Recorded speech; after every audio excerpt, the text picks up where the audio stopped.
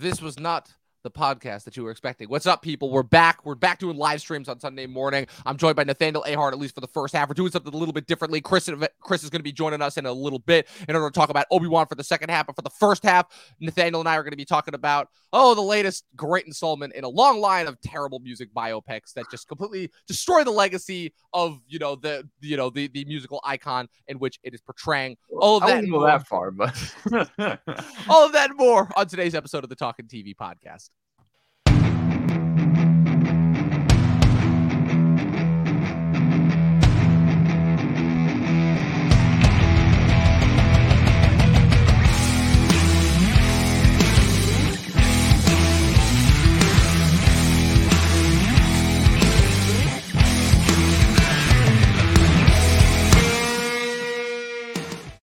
What's up, people? This is another episode of the Talkin' TV podcast. I am, of course, Dom the Movie Nerd. I am joined this time by Nathaniel Ahart. Nathaniel hasn't been on for a little bit. He was last on my Oscars predictions panel, giving probably one of the best Jared Leto and House of Gucci impressions that I've seen in a while. Nathaniel, I think it's safe to say that we're both really, really happy that nomination did not happen. oh my goodness. Well, I posted a video of my reaction to the Oscar nominations or what I thought about it. I had a little snippet of me at the beginning. So if you watch the video on my channel, you'll see that I was very, very happy he did not get nominated. Not only that, but your reaction to the actual nominees when they were announced is like one of the funniest things that I think I've ever seen. Just in general, honestly, that gave Sean reacted the way he did with Denzel not getting nominated for a BAFTA, a run for its money. But I feel like that kind of translates well to our conversation that we're about to have, at least for this first half of the episode, because as far as talking about movies that we think are going to be Oscar bait and then just don't, man, I mean, the music biopic genre has been so weird. It's been so weird the last couple of years, I'm not going to say that, like, the biopic genre hasn't, like, been in trouble, but I feel like there's been this kind of weird aura in the air recently as far as, like, people who... oh, man, Luke, thanks for joining us again, man. We can always depend on you to join us in. Currently melting over here. Man, how hot is it over there in Latvia? You're going to have to let us know. Make sure you let us know in both degrees Celsius and then translate it over to Fahrenheit, because that's just one conversion that us Americans are just always going to be too dumb to get. So the music biopic genre has been in such a weird spot recently, because I feel like recently we've been seeing this phenomenon of biopics that are not necessarily trying to provide and capture, like, the accurate details of what happened in this person's life. I mean, there's always kind of been that weird fine line between, like, some level of over dramatization. But I feel like for the longest time, the best biopics have always been the ones that have sought to capture the essence of the main character or the real life person that they are portraying and mixing it with a little bit of spice, a little bit of over dramatization. Usually I've also found that a lot of some of my favorite biopics recently are the ones that don't kind of follow the traditionalist biopic structure, as we call it. The start out, the rise to fame, the downfall, the realization, the sudden comeback, and then however it ends, whether it ends tragically or whether it ends on a high up note, Right. But I feel like all that changed once Bohemian Rhapsody came out, with Bohemian Rhapsody, we've been seeing this new phenomenon where it's like people, I don't think necessarily care about, like, whether it's accurate or not. I feel like they just kind of want to see, for lack of a better word, like a big concert show, And I feel like in a strange way that's become even more relevant now in this weird post-COVID times where nobody wants to go to the movie theaters anymore. People really have got, again, just been conditioned to stay in their house where if they want to leave their house, they want to go and see an event viewing, So it's like, I don't know. I wanted to get your take on that before we started this conversation, really, about kind of where the biopic and kind of by default the music biopic genre has gone in recent years. No, that's a good point, Dom, because as you were saying about the ones that kind of take in a different direction, one of my favorites from the past 10 years was Love and Mercy, the Brian Wilson one. Also one of Chris's favorite movies. Well, I mean, it's a great one. And honestly, like, yet again, I just got to say Paul Dano was snubbed for the Oscar that year. But just the fact that they told that out of non-linear fashion and that sort of thing. And it was just such an artistic statement about really one of the greatest artistic geniuses of all time. And I love that movie. So when you look at stuff like Bohemian Rhapsody, you're right. You look at the whole Live Aid sequence, which is like the best part of the movie, but it's like, what is that saying? Where does the merit fall into the rest of the movie besides Rami Malek's performance? And biggest thing I heard coming out of that sequence is it's just like, oh, you could literally just watch that exact sequence on YouTube. Like they copied it shot for shot. It was that close. But it's impressive nonetheless. And I wonder sometimes, because a lot of people just like seeing, the stars that they love and these musical icons and just seeing their rise and fall because they feel inspired by it, I suppose. But, you know, after a while, it kind of gets a little grating. I liked Rocket Man a lot because they took a musical approach to it where it was actually a musical, not just a musical biopic. So that was cool. But I feel like even then it was still kind of the traditional approach to telling the rise and fall kind of story, which is what I loved about Love and Mercy, that it didn't do that. So I kind of feel that a lot of people do like to see what you said. And I don't necessarily, I feel like we should be reaching for something higher because as we've seen, it has been done successfully without following the traditional path. Exactly. I mean, you look at, I mean, just again, not necessarily musical biopics, but it's like 3 of my favorite movies that I can list off the top of my head from the last decade. You know, obviously, you know, the 2010s, a decade where we kind of both came into our own, both kind of came into our age, both were kind of like discovering our taste and our love of movies and such. 3 of those movies were biopics, and I could probably name a couple more, you know, whereas again, it's 3 of the best movies of the decade, with Social Network often listed off as one of the best movies of the decade, which, as we said, is not necessarily historically accurate, but just because of what that movie is covering, it just makes it so prevalent and just so relevant still, even to this day, 12 years after it came out. Wolf of Wall Street, obviously, which famously mixes the Scorsese approach. Again, Scorsese often been hailed as the king of being able to do biopics, you know, the right way, almost in a strange way. Like, I feel like almost everybody that's done the biopic formula since has been trying to mimic his style. And then Straight Outta Compton, which for me was, I'm like, just such a revelation as far as just like, wow, that just felt like something completely different. And like, I feel like that was the type of story that even 5 years before that movie came out, Hollywood never would have tried to even consider making that movie, you know? And I just felt like that one, they just mixed that with such a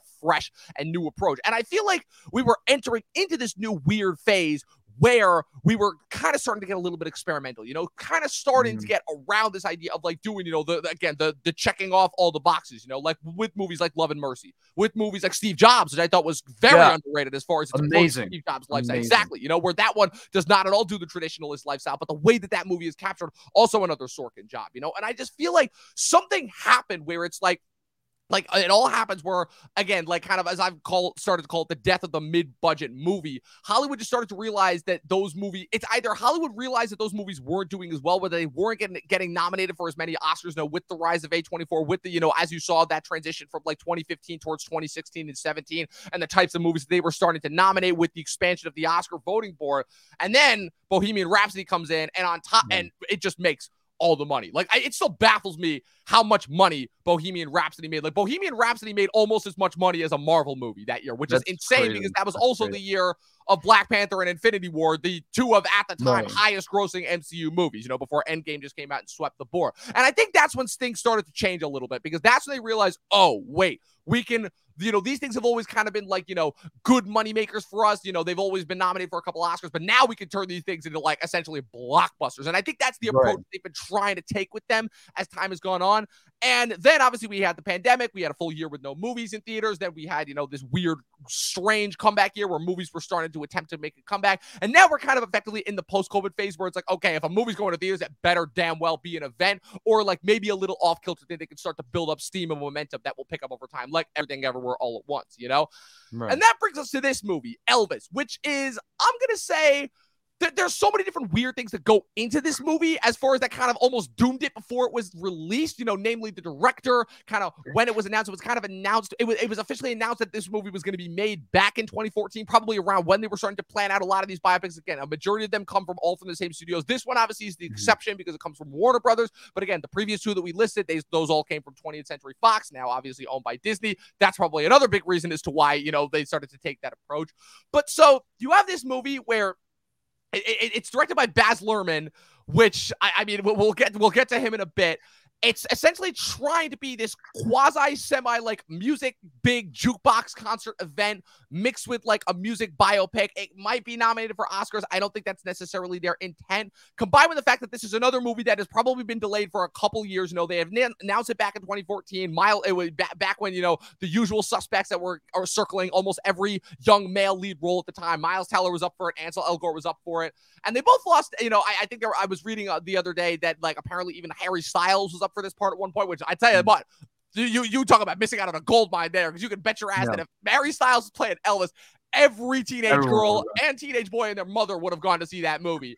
But you have this kid, Austin Butler, in there, which is so weird because it's like you could tell that, like, okay, this is probably another instance where they're trying to make this guy into a star, you know? And I'm not going to say that Austin Butler is bad. I think he's a good actor. I really liked his performance as Tex in Once Upon a Time in Hollywood. But the problem comes down to Baz Luhrmann, is where I think this kind of the doom and gloom starts with this, where this is not a situation like Bryan Singer or Dexter Fletcher or anybody like that, where it's like, kind of like company working men. Baz Luhrmann has had like an established track record over the last couple of years. Like I said, he got his start in Australia doing musical theater. I don't remember what his first movie is, but I feel like he first prominently came onto the scene with 1996's adaptation of Romeo and Juliet.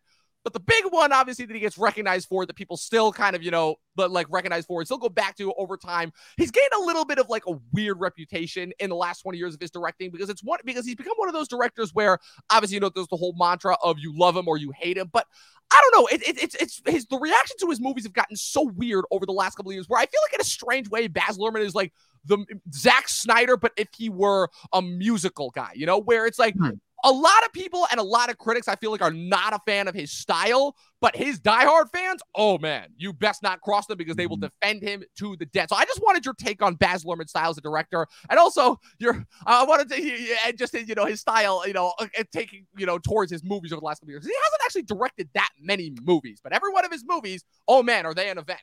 Right, and this is the thing. Before I went and saw Elvis, I watched Moulin Rouge, because I had a subscription that was expiring, and I was like, all right, I might as well pick this movie. I think I picked the wrong one because it sucks. And the thing is that I don't get about Baz Luhrmann. Why is everyone so drawn to this hyper stylized editing where he cuts every 3 seconds and all these corny ass noises going on, and they're like, like all this stuff you'd hear in a Saturday morning cartoon. And then he expects us to believe that Ewan McGregor wrote The Sound of Music in your song at the turn of the 20th century. I'm like, what the? It's just wait, that's so... a thing. For the record, I've never seen Moulin Rouge. So wait, that's actually a thing that happened. Yeah, he just says the hills are alive, and it's like, whoa, you came up with that? I was like, no, he did not. Oh no. So it's really... man, you want to talk about playing fast and loose with history? Right, and it's just his like very cavalier use of music and in modern music, and it's so bad because there's like a scene where they're in like this kind of like brothel place, and kind of that's Moulin Rouge, and basically they're like singing Smells Like Teen Spirit, and I'm like, oh my goodness, like this is exactly what Kurt Cobain was against, and it's like, and you're doing for his music. I was just like, this is terrible. And then honestly, the worst offender in that movie is their version of Like a Virgin, which I won't even get into. Oh my God. I knew it was a jukebox musical, but Jesus. It's bad. And the only thing that's redeeming about it is they kind of stick the landing. But even then, it's like so contrived and it's just a bunch of nonsense. It's like, why do I even care? So I've never understood. It's just a self-indulgent splooge fest with all these references to music of the 21st century. And I don't understand for the life of me how this gets like nominated for Best Picture and Best Actor. Remember, Nicole Kidman also nominated for Best Actress. And her performance is very inconsistent, so I'm not really sure what's up with that. Though I will say Ewan McGregor is amazing, which I believe is going to be a good segue later on. But yeah, it's just so terrible, his style, the definition of style over substance. Ryan McGuire, my good friend here, he said that he's Baz Luhrmann, or I don't know if it was him or you, but they're basically saying that Baz Luhrmann is like the Michael Bay of musical film. And I was like, well, that's I said he's so like the accurate. Zack Snyder of musical, so that's not too far off.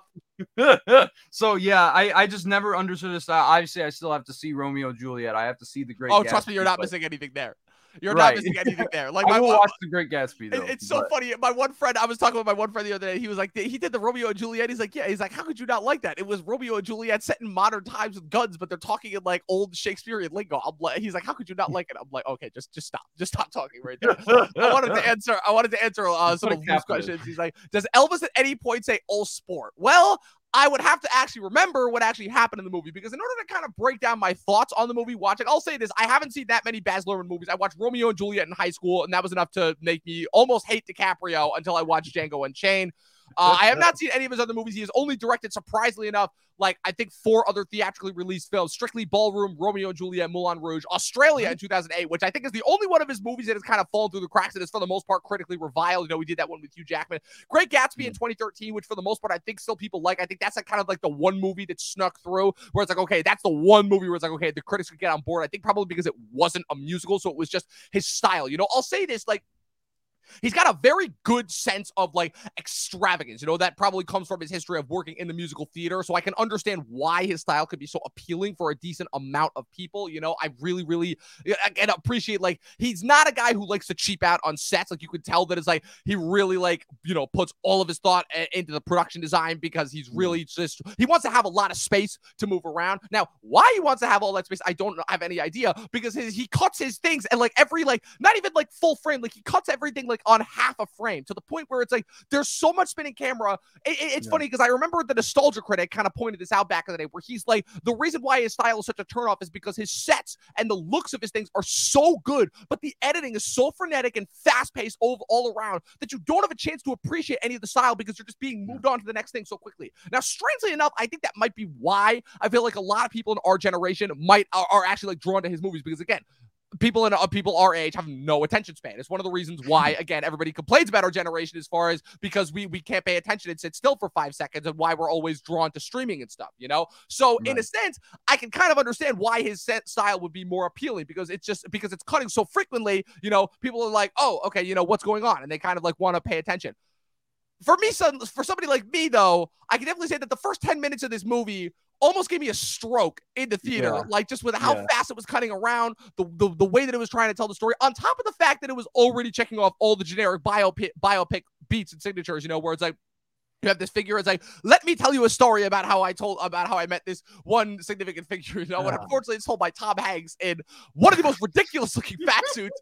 I still can't even describe what accent it is. Like, I know that Tom Hanks has been trying to break into like playing villains for a while now. He tried back in 2017 with that poor James Ponsoldt disaster at the Circle, where he was trying to play like a tech CEO, an evil tech CEO, and that just did not work at all. And now you have this movie where where they're trying to center the movie around Tom Hanks as the narration device. You always see this where it's like, okay, you have the main character, the main historical figure that it's based off of, but then you'll always have some side character, some major supporting character that they try to boost up as like being in the co-lead situation as far as like, oh, he's the narration device. And that's what we get here with Tom Hanks' portrayal of Colonel Parker, who is famously Elvis's, as he said specifically, he was his promoter, not his manager. He was very, very specific about that over the next couple of years. And what we have here is yet another generic biopic that points out things that you could probably find out just by reading on the internet in much less time than this 2.5 hour monstrosity. Because that's right, this movie is 2.5 hours and you feel every freaking minute of it, Is it necessarily unbearable the whole way through? No. And I'll say that, well, there might be some people that might enjoy this. I feel like the biggest thing that I'm trying to figure out about this movie is who is this made for, really? Because I feel like because again, Rocket Man was a bomb when it came out back in 2019, and that may have been just because of the musical style structure and the approach that they took to it. But the biggest thing that I'm trying to figure out is just who is this movie really made for? That's what I really can't wrap my brain around because again, you saw the majority of people in our audience were all like 50 and 60-year-olds, people who probably like listened to Elvis when they were a lot younger, and probably, were waiting to see a biopic about this. But for the life of me, I don't know a single person our age who's going to go and see this movie, Well, I was, because I'm a massive Elvis fan. As you see, I got my Elvis doll in the background there. But I was just kind of like, okay, it's not going to be a great biopic. And this was before I even watched any Baz Luhrmann. And I was like, I'm just going to see it for Austin Butler, and that's it. But as you said, to the point where, what was this made for? Like, what group of people was this made for? You got like him walking down Beale Street in the 1950s, and then Doja Cat starts playing. And it's like, what? It's like, what? Like, why are we having like a trap song in a movie about a 1950s rockabilly star? Like, it makes absolute no sense to me at all. And this is yet again why I hate Baz Luhrmann's use of modern music in his films, because it makes no sense at all. It adds no context whatsoever. It actually distracts from the context, and you really just are left feeling confused and just, I don't know. I was kind of pissed off because I was like, let's just hear that good rockabilly rock and roll music, man. Right. This is a movie about Elvis Presley, and yet again, you also have hip hop songs in there. I believe Eminem was even on it. Yeah, I could have sworn. I think well, we know Eminem and Seal Green did the song for the movie. I was dreading to hear if they actually played it in there, but I don't know. I was listening hard for it because that was the only thing that was getting me through it. And I'm like, where are we going with this? Right. Like, and then there was like the only one that actually made sense was Casey Musgraves doing a cover of Can't Help Falling in Love Right. with You. And because obviously she's country, so her and Elvis come from the same roots. But even then, I'm not sure why it's there. It's not a bad use, but it's just kind of like, I don't get it, you know? Yeah, exactly.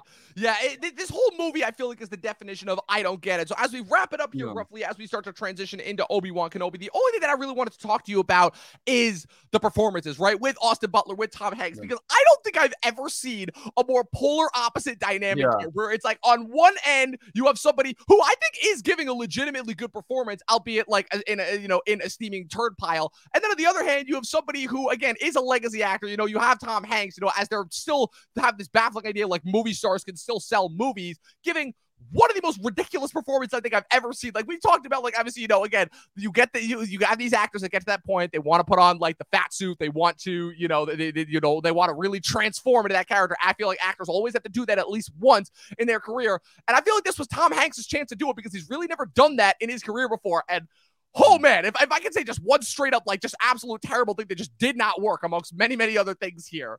I mean, this is it. I mean, it was one of those things too where I'm trying to identify what accent it is, and for the life of me, I'm like, I mean, I don't know. Where do you think he was pulling his inspiration from there? Like his ass? I don't know. I tell you, it's just so bad what he did, and I've never seen Tom Hanks bad in a movie before. Same. So even in movies that are bad, he is good in them. He's always good, and this is the one exception where I was like, I don't know what he's doing. Obviously, it's not on the level of Jared Leto House of Gucci bad, but it was just unbearable after a certain. Well, no, it got more tolerable, but like just seeing what he was doing, it was so obnoxious, so ridiculous, so over the top. And then on the other hand, to your point about them making this a star-making vehicle for Austin Butler, I definitely feel like they are going to push him for the Oscar because I'll tell you what. I mean, there were scenes where I was just looking at it, especially the Vegas stuff. I'm like, that's the king right there. Like, he completely transforms. I've never heard anybody capture the mannerisms, the voice of Elvis so perfectly. And the fact, because people kind of like were giving Taron Egerton, oh, yeah, he sang Elton John songs. That's great. But obviously, he didn't sound like Elton John. Elvis, to me, is like top 3 vocalists of all time. And he sound just like him. Yeah, there were moments where you could tell it wasn't quite as refined as Elvis's performance on those early records, but like he nailed it. And that is so hard to do. So I was saying, if he wins an Oscar for this, I mean, there's never needs to be another contest of who's the best Elvis impersonator again. Because honestly, there isn't one. Like he is Elvis Presley. And I think that it probably could be the best performance of the year. I think he's definitely going to get nominated, especially because this is such a big event. I feel like it is in the kind of consciousness of, the mass public and also critics, because everyone has been praising him if they aren't praising the movie, just like I am. And that's why I want to see the movie. And on that sense, I was satisfied. Okay, that's pretty interesting, especially considering that it's like I was talking about this the other day where I'm like, okay, yeah, sure, Austin Butler was good, but it's like if you get like that one shiny nugget inside a giant turd pile, what does that really say about it? Now, what I will say is that I hope that makes his future career prospects interesting because he is going to be in, and I believe I told you about this, he is going to be in the Steven Spielberg and Tom Hanks produced Apple TV Plus kind of spiritual follow-up to when they did Band of Brothers in the Pacific on HBO Max, Masters of the Air for Apple TV Plus. He's going to be starring in that alongside Callum Turner and Barry Keoghan, 2 other kind of up-and-coming actors, So I will definitely say the kid definitely did show promise, and I really am interested to see where his career is going to go forward. I just hope that he avoids getting typecasted because I've seen, unfortunately, like for people who try to get those big roles now, it unfortunately is a slippery slope as a descent into madness, So, and I'm worried that like this movie is going to be like, I mean, honestly, I don't even know like who's really going to see this movie, who's really going to even bother reviewing and commenting on it. But I don't want this to be a situation of where this ends up wrecking his career prospects going forward, because I do think the kid has talent, and I do think that like he is. I don't think it will, but there always is that conversation to be had. So no, I think he's going to shoot him to the top. Yeah, I'm hoping so. And he's already in Dune Part 2, so yeah, that's true. That's true. Yeah. He is playing Fade Wrath, which I did think that was actually pretty interesting. Just based off the types of performances that he gets out of his actors, I think that could be really interesting. Especially because it's ironic that he's playing Elvis because he was followed up to another musical talent, with Sting obviously portraying Fade Wrath in the original 1904 David Lynch Dune. So I think that is a little 6 degrees the separation there, right there. So we're about to wrap it up. Chris is about to hop on, and we're about to transition into Obi-Wan. But before we get out of here, Nathaniel, your final thoughts and your final star rating on Elvis. Yeah. Well, I didn't like it, just because of all the things I said. There were so many inconsistencies, and Baz Luhrmann's direction is just so ridiculous. But I feel like once you really settle into the story of Elvis is when it becomes very compelling. But I feel like the bad outweighs the good just a little bit. So I'm just going to give it 5.5 out of 5, or 5.5 out of 10. It's not a great movie at all. See it for his performance, but other than that, it's up to you whether you should go to the theater and waste your money on this or not. I don't know, but I think he's going to.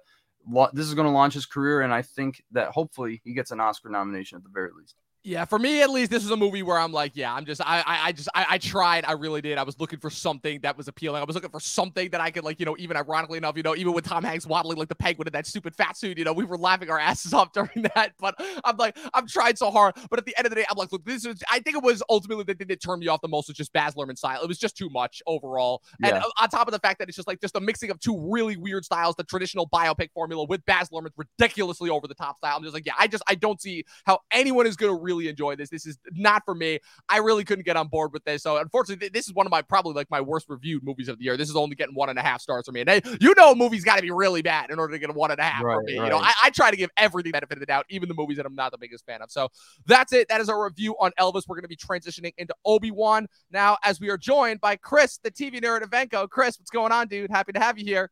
Good morning, gentlemen. What's going on? It is going. Not As much, you can see, you missed out on such a great movie, this past weekend. Yeah. Well, I'll just say, because I did hear your star reviews here before we jump into Obi-Wan, I learned probably around when Zola and Old burned me so bad back to back almost, that the best thing to do is find a camcorder recording of the movie that you're dying to go see in theaters, because chances are it's going to suck. It's coming out in the present day. And for a while I thought, all right, well, maybe it won't be that bad. But hey, listen, once I realized that my camcorder quality Jurassic World 2 weeks ago was it was worth sitting through the terrible audio as an audio engineer than paying the $14 plus if I got a snack or a soda. I that's the way to go. And I love what our compatriot David is doing here on YouTube, Flicks Talk, which I got to bring him up because he just hit 27K and he's been a homie and a supporter. So congrats to him. He doesn't even spend money on the movies anymore, Nathaniel. What he does is he waits till they come out on VOD and he does a first time watch reaction to them, gets a boatload of views, a boatload of subscribers, and saves himself about California, maybe $40 in a movie ticket if you take into account the gas it takes to get anywhere now. So the movies are dead and they killed the king, it seems. Anyways, let's talk about another trilogy that's dead, right? I think that's such a great transition into our next topic, because what I was going to say is, I'm like, Chris, obviously we've been talking so much about how streaming has literally replaced movies as far as quality goes, but I mean, you can imagine my surprise when, we had yet another mediocre Star Wars streaming drop after we already spent 7 weeks reviewing one back in January. We kind of said to each other, I'm like, look, we're done. I can't do this again, And then we watched the first episode. I talked about it a little bit with Brandon back on our Memorial Day extravaganza, kind of, just the first 2 episodes, just to, get an idea of what it was going to be overall. And my biggest thing, so you can imagine my surprise when you said you actually wanted to review it. And my first question was, why? Like, did you get something from that I was missing? So just walk me through what made you want to actually review Obi-Wan. When I still see the same shills saying it was great, it was groundbreaking, it was the, God's gift to Star Wars, or, science fiction or space operas. It's frustrating because, there's just so many issues to take with this franchise that the half hour we have won't do it justice. Sorry, I said franchise. I meant the mini series of Obi-Wan.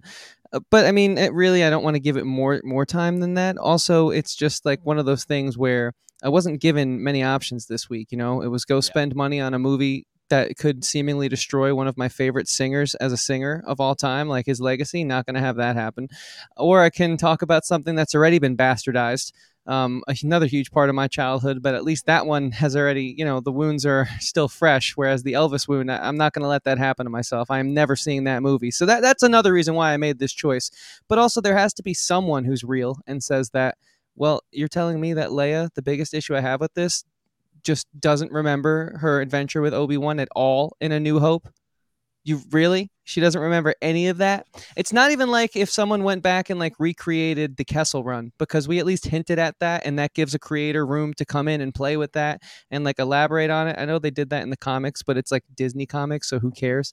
But like it's not like anyone actually like took something that was kind of there and brought it to life. We just like fabricated this stupid idiotic story where it's like throughout the entirety of this series, we come to a blockade in the middle of the desert where they can easily walk left or right and get around the electric gate, but instead they have to go straight. So what do? They create a situation out of nothing. And then there's another situation where this fight's going down and Vader's got Obi-Wan pinned, but oh no, fire broke out and a Sith Lord can't walk through fire. So I guess this one's canned because we need 3 more episodes. No, wait, Chris, you forgot the 1 minute where, I don't want to. Yeah, Vader you guys is trying to pull revenge on Obi-Wan for throwing him into the fire, and like Force pulls him in. Remember, in order to get revenge on him for Mustafar. Yeah, but my biggest, I'm not gonna disperse. I had no illusions about the show going in. Book of Boba kind of already gave me an idea of like where we were going with Star Wars. We're kind of going for. I kind of made the decision made that it was like, okay, it's gonna be Mandalorian or bust, because Mandalorian at the very least still has my interest, still has my attention, because that's still an original character that we don't know anything about yet. So it's not them bastardizing a previously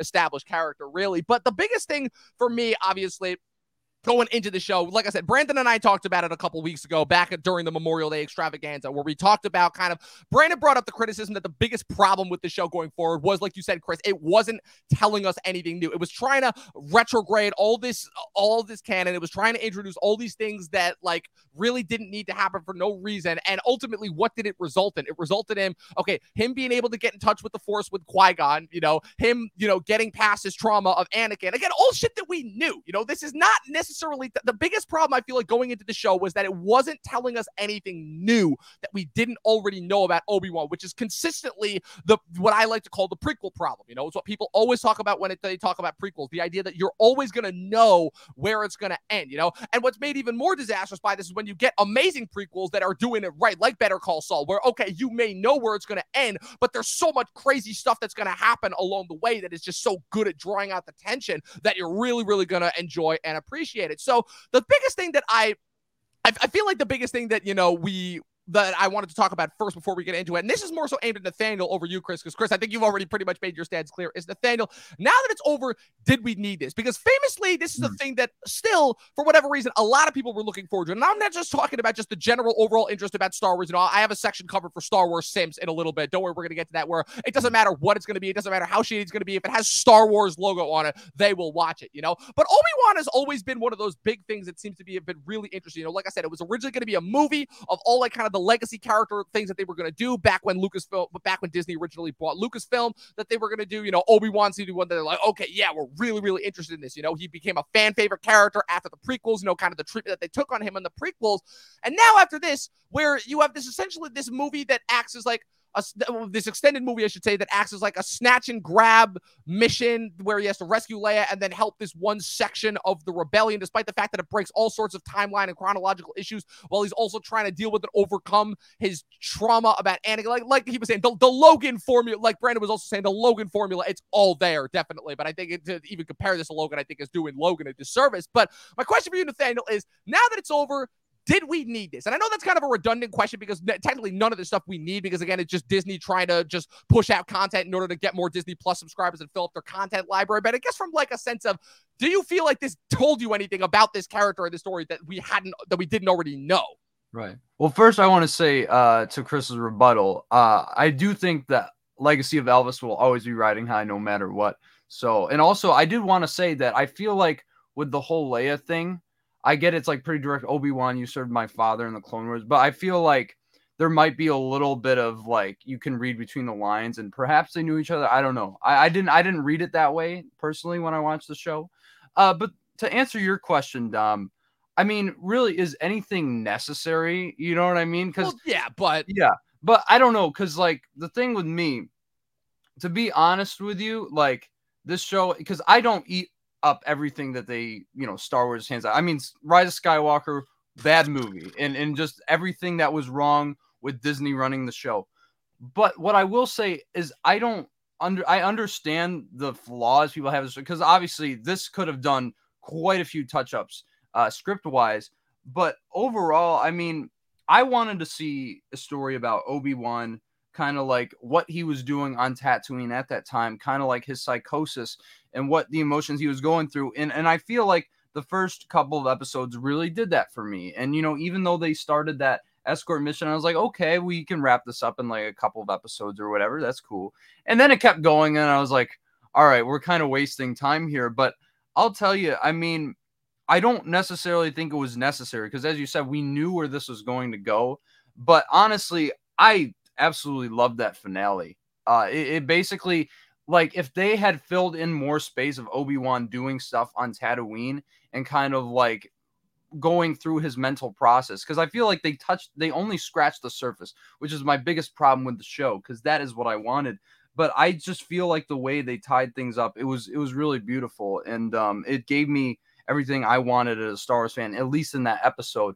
But no, it wasn't necessary, and I think that they could have done a much better job with presenting the character of Obi-Wan and also everything else, because obviously I understand the complaints with some of the Leia stuff there, because it wasn't necessarily the best thing they've ever done. I Yeah, that's just the start of my many complaints. Like, I read the Kenobi book, and I'm not saying they have to go off that source material. In fact, it's decanonized, so why would they, right? They can't make a profit off of it, therefore it's now Legends. I understand the way the game works. It was still more compelling than what we got. I think I'm sick of this, and this is the main reason why I wanted to chat about all of this, was I'm just sick of this whole, hey, it's really not the Hawkeye show, it's an introduction for a new character, or hey, it's, you know, it's really not like the Obi-Wan show, it's an introduction for a new character. It's just so, I don't know, it's just so cash grabby, because what is it, that the main star is too expensive, so we're trying to limit the amount of time we get him on screen going forward. But if we can get someone new and sort of build them up in our system, it's almost like, you guys were just talking about the old school days of Hollywood, where stars were contracted to the studio. It's almost like they're trying to do that again, in a sense, and that's just, the economics are really destroying the art here. But furthermore, I think it feels like Ewan McGregor, talking about the performance, completely forgot how to play the character of Obi-Wan. Oh, I mean, there was nothing there that harkened No, back to what I love about the prequels. We got shells of the man who he used to be, both as Ewan McGregor as an actor and Obi-Wan as the character that is arguably, if there was a number 2 most iconic character in Star Wars behind Darth Vader, it's Obi-Wan. And that's just the way I see it. I'll say this: you've definitely been making that argument since The Force Awakens came out, and I'll say it's been hit or miss for me as far as how I agree with you. But this is one I definitely agree with you on. Where I definitely think that, like, this sense of like where he's playing Obi-Wan, I guess because of the sense of where it didn't really line up to like where the character ended, like chronological wise. Like, yeah, you could tell he was obviously distraught about having to destroy Anakin, but he also understood that, like, yeah, this was something that needed to be done. You know, this was something that, like, okay, like Anakin has fallen to the dark side. You know, and if anything, that's what kind of made their kind of, like, I'll say this, like, it made the transition from Revenge of the Sith into kind of their meeting into A New Hope. I still feel like it made that even more satisfying. And I feel like kind of them meeting up beforehand, before the events of A New Hope, and them having to go through, like, for lack of a better word, like the Disney track record of, oh, you made me, you know, this is all your fault. And I'm like, really? Like, that, like, it would have been one thing if this was the first instance, and where we didn't have like a whole new trilogy of movies coming into, but it's the fact that we have that whole new trilogy of movies to go into, that it's like, okay, this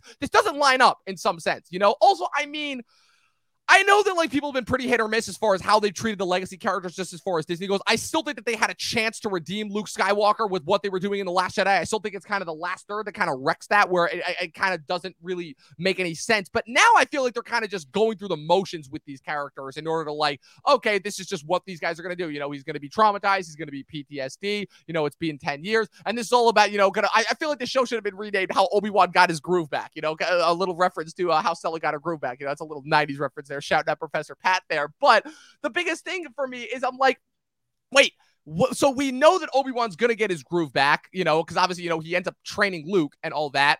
And you could tell that they're saving Liam Neeson for the last episode. And I'm sorry, like, Nathaniel, I'm glad that you liked the episode. For me, the line that ruined it, because I'm not going to lie, I was so checked out by the time we got to those last 2 episodes. I kind of just kept them on in the background.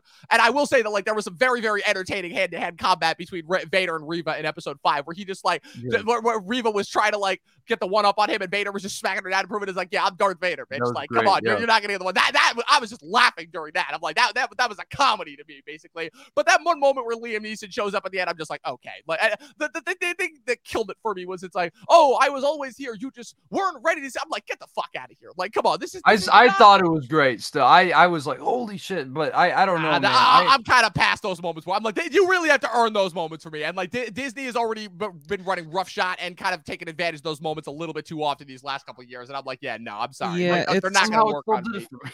The only thing I think I took away from the finale was amazing sound editing, where you have the bleed between Vader, the James Earl Jones voice, and the Hayden Christensen voice. That was great.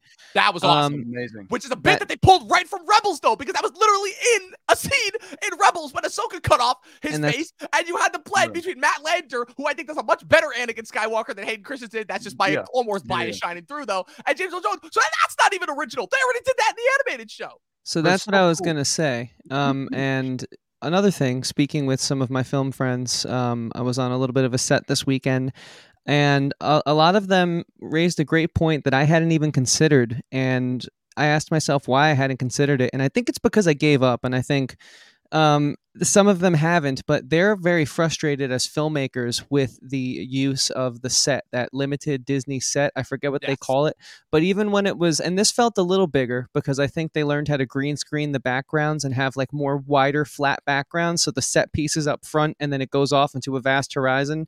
Like notice the use of like the shot that we got to finally see from the moisture farm where Luke and Owen and Brew live, but looking out into the Dune Sea and then seeing in the distance some like of where Obi-Wan was living in the caves. Like they used it a little better, but it still feels so small scale. And I think it's okay to feel small scale in The Mandalorian, even though I'm not a fan of that because we're always told it's this huge galaxy, and that's just where I come from. And I think it's okay to feel small scale in Boba Fett because, again, side character that people just like the way he looks. So, of course, he's going to get a show so Disney can sell Funko Pops.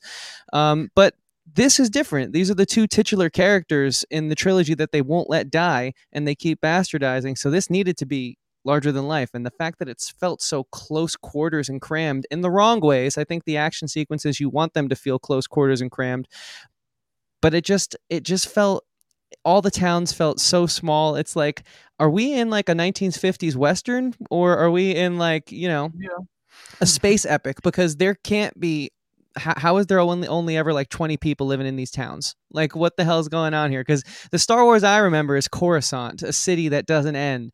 It's Naboo, even in the water, there's a whole other civilization. You have the human-like people that live above world, and underwater you have the Gungans, and in between them, all the crazy animal vegetation and wildlife.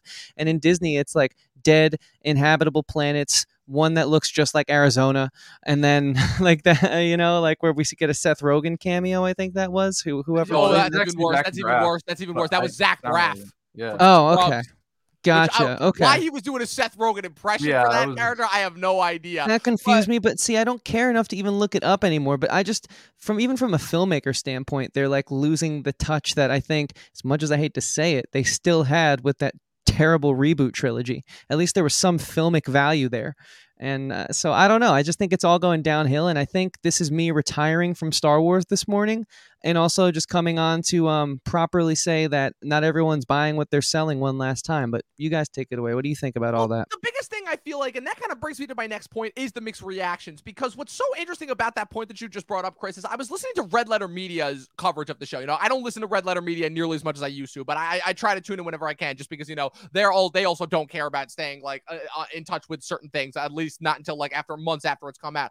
And they actually brought up a couple of interesting points here, which is that they said that, like, in a strange way, what they admired about it was the cheapness of it. And so bear with me here. Basically, what they're trying to say is that they're like, Star Wars has fallen off so hard quality-wise that at the very least it helps that the technicals are, because again, even with the, like you were saying, with the much bastardized new trilogy that they did, the technicals were still there. It felt expansive. It looked great. The sound design was amazing. The look of the creatures was practical and great. They went to multiple different locations on planets, versus what it feels like with every friggin' new Disney Plus show. It's not The Mandalorian. They're just doing Tatooine. That's literally what it is. Because again, this is another problem that I had. This is another show where a majority of it is set on Tatooine. And I'm like, okay, are we, and if it's not Tatooine, it's another planet that has deserts just like Tatooine. And I'm like, okay, are we ever going to get away from this one Disney set? But the biggest thing for me is I'm like, so this is essentially Star Wars becoming Star Trek. if that makes sense, where it's like the two of them have kind of officially shifted, where you have Star Trek now, they're still on TV on Paramount Plus, but they are at the very least doing, like, I've caught a couple glimpses of them here and there. They are at the very least still doing, like, crazy planet hopping, like big explosion stuff, because Kurtzman and Orsi and the guys who helped J.J. Abrams on those Star Trek movies definitely helped. Obviously, again, that pissed off a lot of OG, Star Trek fans. That was the biggest thing, was J.J. coming into that and, kind of putting a stamp on that. But the biggest kind of, I feel like, original core difference that originated as far as the difference between the two is the fact that Star Trek, because of its budget, always had to work around that, and as a result was always able to have such creative writing, such interesting stories, such mature stories, versus Star Wars. The big thing about it was that it was this big, expansive, visual, cinematic experience. And now you have this thing where, even though they're both on TV, they've kind of shifted paradigms, where now Star Wars is essentially just cheap, disposable content that you can watch, and the only thing that it really has going for it is this massive fan nostalgia gripe fest for it. So I just thought that was a really interesting tidbit, as far as kind of, again, we're 3 years in to this Disney Plus experiment now, and so far the only thing that is really good is The Mandalorian. But again, that even, I feel like, still applies to The Mandalorian, because the thing that I like about The Mandalorian is not that it's this big, expansive, like, kind of big Star Wars thing. It is more of an episodic feeling TV show, and in a strange way, I guess it works for me because it is a new character, and I think that's kind of why I've been able to get on board with it. I think the biggest thing of where Obi-Wan fails is the fact that Obi-Wan, they tried to make it seem like it, and again, I guess I could blame this on the marketing, is they tried to make it seem like it was going to be like this big, expansive, like, visual cinematic experience, like this is going to be an event, and now it's like, okay, they're already talking about it with season 2, and it's like, okay, like, I realized pretty quickly what it was going to be, but I'm going to be interested to see if there is anybody that does fall for this, outside of, like, just the Star Wars sim crowd that just watches everything Star Wars related. Nathaniel, what's your take on that? Well, I don't know if I'd say I fall for it, but because I get a lot of points you're making, I don't get it. I wouldn't call this a bastardization by any means. I feel like,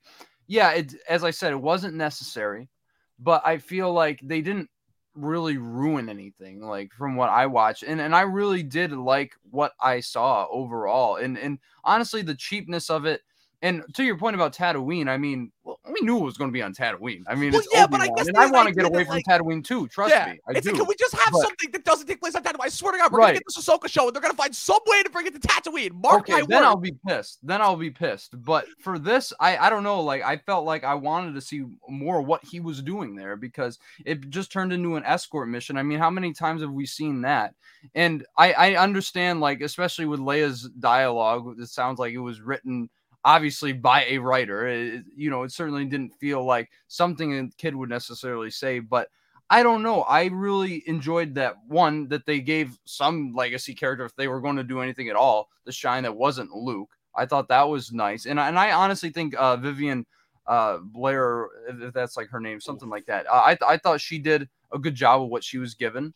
And I don't know. She did a good job. Right. Just the type of acting that she gave, I don't think worked, because she's given a Disney Channel performance. That's what it is. And I'm just like, fair enough. She's talking like a 40-year-old writer writing of what is she supposed to be intended at? Also, like, I know I'm putting this out, but just the whole prequel problem. It's like, okay, we're expected to believe that in, what is it, like, roughly 5 to 10 years, Ewan McGregor is going to magically transform into Alec Guinness, and the little girl is going to, and the little girl is going to magically grow up into Carrie Fisher. I just thought that was fun. That was a little bit of, like, X-Men prequelitis problem there, where it's like, okay, James McAvoy and Michael Fassbender magically still look like James McAvoy and Michael Fassbender in the 90s, only 10 years before they turned into Patrick Stewart and Ian McKellen. Like, man, these prequels love playing fast and loose with these guys' ages. Right. But no, and I will say, like, Chris, I didn't see what you said with his performance, because honestly, I thought with the prequels, like, obviously he was one of the highlights, but I felt like obviously the script didn't give him a whole lot to do. It didn't give anybody a whole lot to do. And I'm not saying that this show is, like, the best. I mean, there's a lot of really, terrible stuff when it comes to plot holes and conveniences and just, some corny lines thrown in there. But I thought this is his best performance as the character. I mean, especially that final confrontation between him and Vader was just such an emotional moment for him, and just kind of like the realization. And I love that moment, because that really felt indicative of where he would be at A New Hope, and how he sees Anakin as Vader. I thought that at first I was a little iffy on the showdown, how they were shooting it and all that stuff. But by the end of it, I was really, really compelled, especially by his performance. But I do admit, they, as I was saying earlier, they could have gone deeper. And that was my biggest problem with this show, is it felt like, but then again, it's a sense of expectation against, you know, what they actually presented. But even so, I feel like they could have aimed higher. And I mean, just as you were saying with the cheapness of it, I do feel like, especially that Leia chase scene was so stupid. It was like, oh, you really expect her to outrun Flea? And also, why was Flea in it? That was like the No, thing. not even that, not even that. The part where the dude in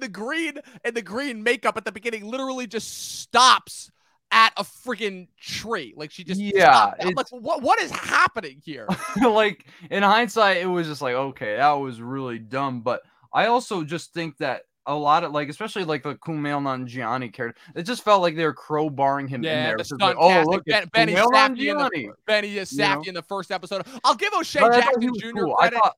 I really like what they did with Benny Safdie. He did not work for me. He was just like Really? that stuck out like a sore thumb to me. And like, I'll give O'Shea Jackson Jr. credit. He was trying. Yes. He was really, really trying, but good. he was another one that stuck out like a sore thumb. Indira Varma from Game of Thrones. Yeah, like the stunt casting aside, the biggest thing for me. Well, hang on. I do want to say, I think it's a to each their own situation, you know, because for me, it's one of those things where Ewan McGregor was not only the star, but he was heavily invested in this monetarily and producerial wise. So sure, he wanted this thing to succeed, but I think the Disney formula and the Disney experiment, to which Dom said, where it's really just a soft reboot. Now I bet we'll have Reva pop up maybe somewhere along the lines in a Mandalorian future season or whatnot, and maybe now we'll have like a younger Leia character sort of like grow through the ages. Like this could be a lifelong casting for her. You know, Disney didn't spend $4 billion, I think it was, on Star Wars for nothing. It's just sad that like the money seems to be where my brain goes first in regards to assessing what creatively we can explore next. And I think outside of all that, because I don't think that there's any real passion, I think I'm even giving up on the Filoni Favreau dream team. I think you can strike gold once or twice, but if you can't continue to mine it, your company's like, you're going to go under, you know. It's just one of those types of things where I just think it's all so contrived, and even someone who's trying to make a difference can't. But I will say though, if you go back and watch those prequels, not perfect movies, but I think a reason why they are so highly revered to this day and growing, I think, with time and popularity and respect, is the performance and the chemistry on screen between McGregor and Christensen. And I think to have chemistry, you need to have good writing and a good performance. And McGregor wasn't given any of those. He wasn't given good writing to then give a good performance on top of. It really just felt like, I think I would have been wowed if this was like, that YouTuber Star Wars Theory who does like his fan fiction sometimes. I would have been wowed if he put this out. I would have been like, oh my God, this is like so good for a fan fiction. But this is the real deal. This is the hey, we're making Funko Pops out of this. We're selling blankets off this thing. Like this is it. And if this is it, sorry guys, I might go watch Halo season 2 over the next Disney Plus Star Wars thing. You know what I'm saying? Seriously, because I at least know that it would never be anything important to start with. Like Star Wars changed not only storytelling, but it changed technology in cinema. It literally challenged every other sci-fi filmmaker to do something better than what had come before it. So for them to just like, I don't know, pour salt in the open wound of what the reboot trilogy did, to me it's just. But I mean, okay, so you have him say the classic line, "Wow, great!" It did nothing. I get that for sure. Yeah. Okay, so he's, he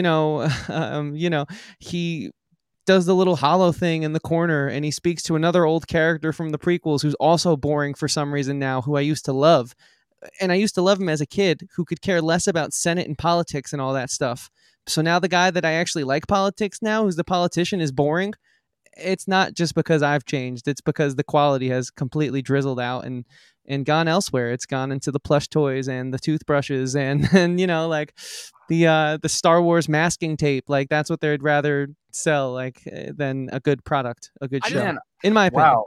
I just wanted to point out a couple of tidbits that I just thought were hilarious that ended up popping up. So they both concern Hayden Christensen, because obviously it was a big thing. That was a big marketing sell. I was like, wow, Ewan McGregor and Hayden Christensen, they're both back. First off, the fact that unlike Ewan McGregor, who has been pretty consistent in movies and TV in the last 10, 15 years since Revenge of the Sith, and for some reason has not aged. In fact, I think he's aged in reverse. He literally somehow looks younger now than he did 15 years ago, 16, 17 years ago when he was in Revenge of the Sith. Hayden Christensen has barely been in anything since then. And oh man, has he aged? I think he's 42, 43, and he looks like 50. The years have not been kind to him. And the other thing too that was hilarious, and I believe I pointed this out to you, Chris, is that in addition to having Hayden portray Anakin once again in the flashbacks.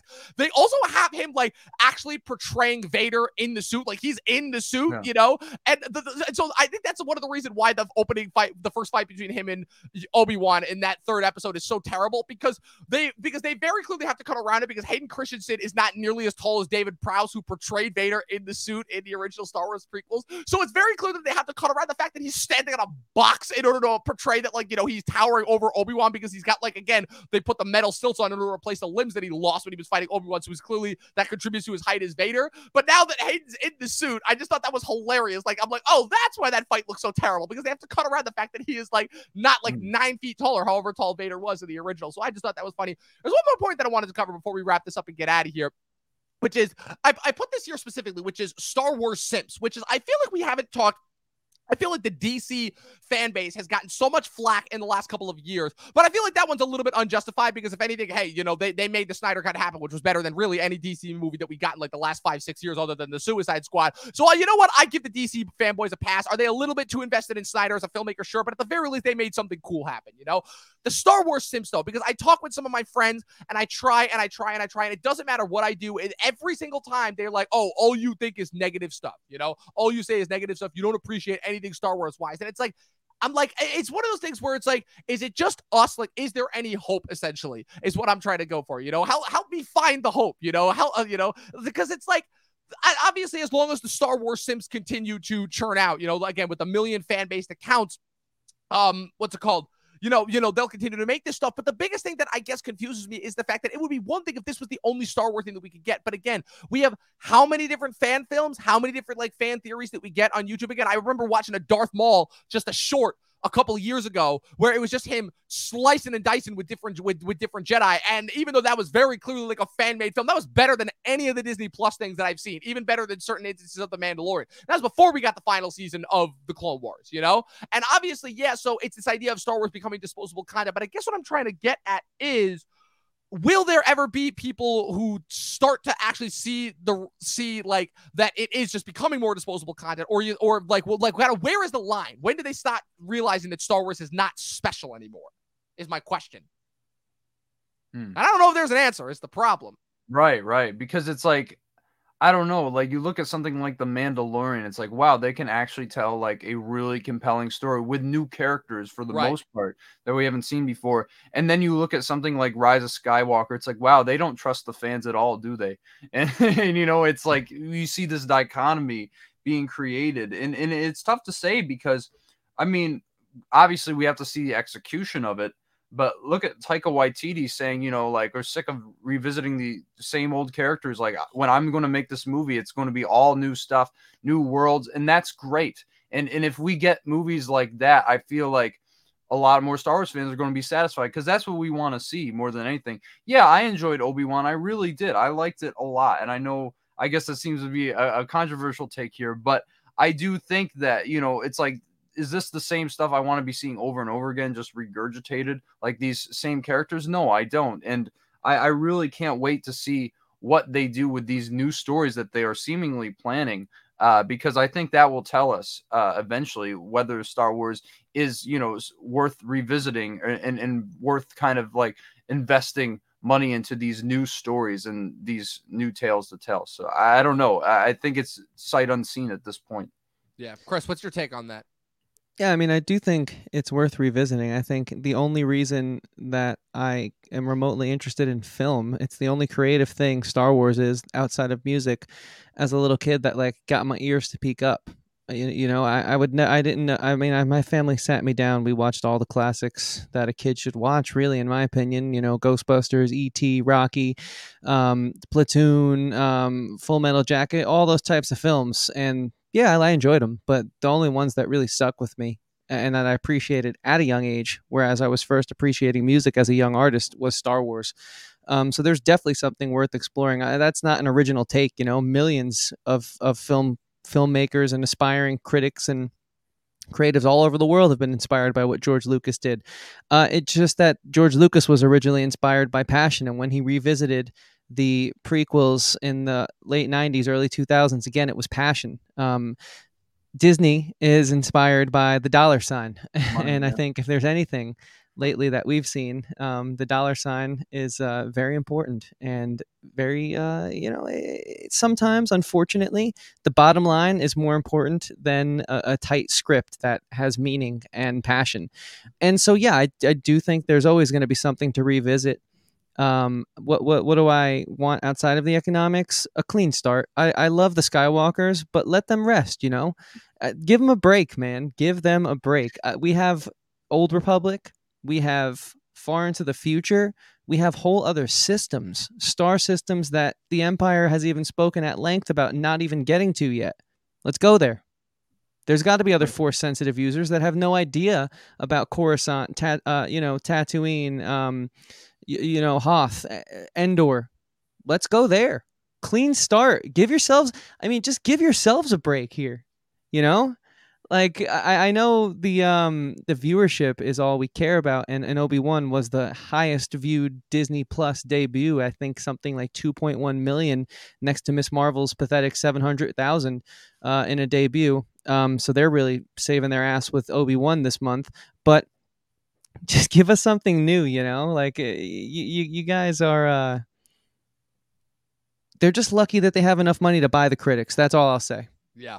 For sure. So that's really it. That's all that we're gonna say. Like I said, I this is why, again, I know that I'm standing on Soul Isle here, but this is why I will continue to champion the animated stuff as far as being best, because we still have another season of Bad Batch coming out. We got a couple of bonus shows coming out, but I'm really only focused on Bad Batch because that first season was just so unbelievably awesome, and I still just can't believe what they pulled off there. I'm looking forward to Andor. I think that's gonna be good, but that's because that's a different creative team coming in. That's Tony Gilroy, who I think was the saving grace behind Rogue One. So I'm hoping that Andor could be a little bit interesting, a little bit different. We still have Taika Waititi's movie. We still have The Acolyte coming out. So that could be something different, something new, something interesting. But again, it's like I said, we live in the era of IP. It's not going to fly unless it's something that like people recognize. Let's hope that Taika can make something interesting here. But with that being said, I don't know, your guys' final thoughts, final star ratings on Obi-Wan Kenobi. Yeah, I mean, I'll just say first of all, it was a pleasure to chat with you, Nate. I liked what you had to say about the Elvis movie. You seem this is my first time meeting Nate, just so everyone knows. Yeah, what a pleasure, man, to finally get on here with you.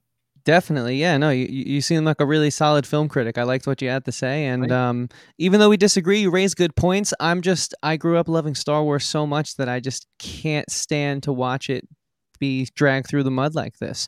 I also don't settle, like I haven't put new music out in almost 3 years for a reason, right? If it's not ready, I'm not just going to throw it out there just because I need to get content out to people. My art means something to me, and I thought Star Wars once meant something to the creators. So that's why I have to give this a pathetic 0.5 on the out of 5, because it's just no longer will I be a victim of what I claim to realize, which is suffering the fools at Disney who keep feeding nonsense down my throat. I'm done. I'm out. This is it.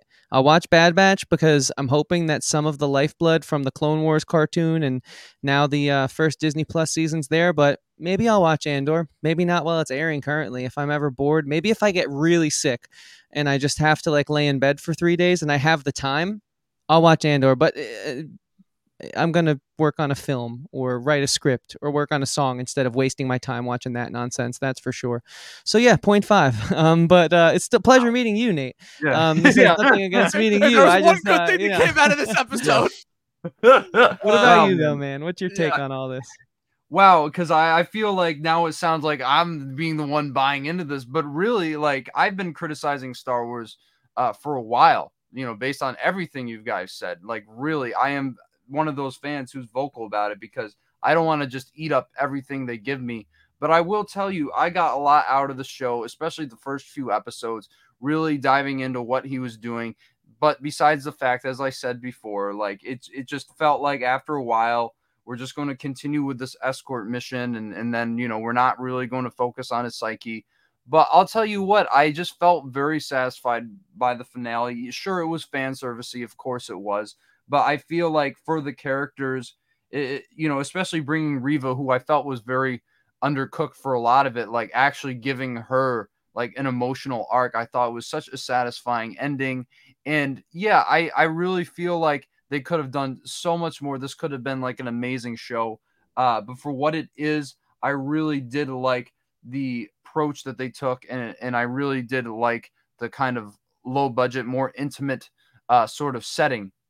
And so, yeah, for that, I'm going to give it a 4 out of 5. I really enjoyed it. So I guess I just don't see quite to the extent what everyone's talking about. Of course, there are the flaws and the conveniences that just don't make any sense.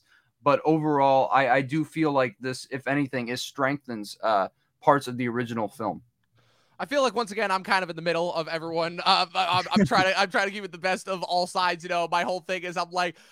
But my whole thing when it comes to, like I said, I take all these other factors into account. But at the end of the day, my biggest thing is I'm like, do I care? And does this interest me? And does this entertain me? It's what I say every time somebody comes at me and tries to call me out for being a Marvel shill. Nathaniel, you know exactly who I'm talking about. It's what I say every time at the end of the day. I'm like, am I entertained? Am I compelled by these characters? Do I care about what they're watching? And unfortunately, this is I'll say this, for the first half of Book of Boba, before they just became a completely different show, I was sort of compelled.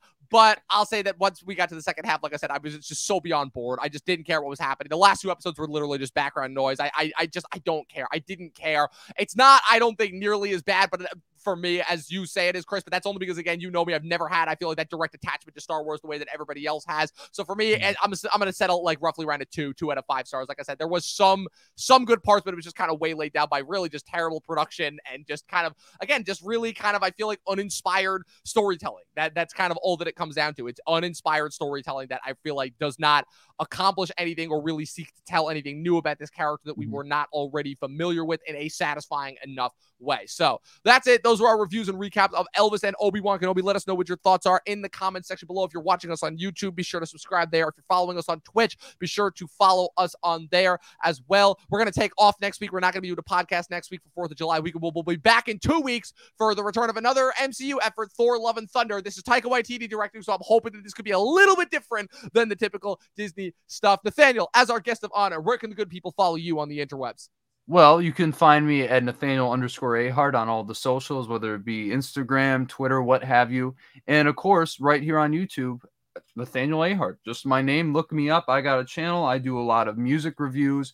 I do a lot of movie reviews, obviously. And I am going to do my own review of Obi-Wan so I can get a little bit more in depth. And also, we're in the middle of doing the top 70 albums of the 70s.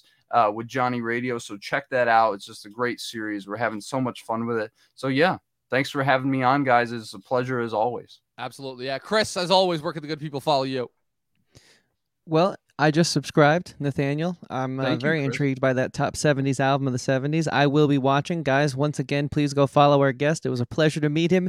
Even though we disagreed, we had a great conversation. And if there's anything we need right now, I think it's civil disagreement. So yeah, with that said, you guys can follow me, being neutral, keeping my mouth shut on everything except for pop culture, at Christian Evanko, Evanko. That's the name. Please go and find it, follow it. I have music on the horizon, which I cannot wait for you all to hear. It's not going to be undercooked like Obi-Wan was, and it won't be overcooked either, because that's also a problem. You know, eventually you have to rid yourself of the demoitis.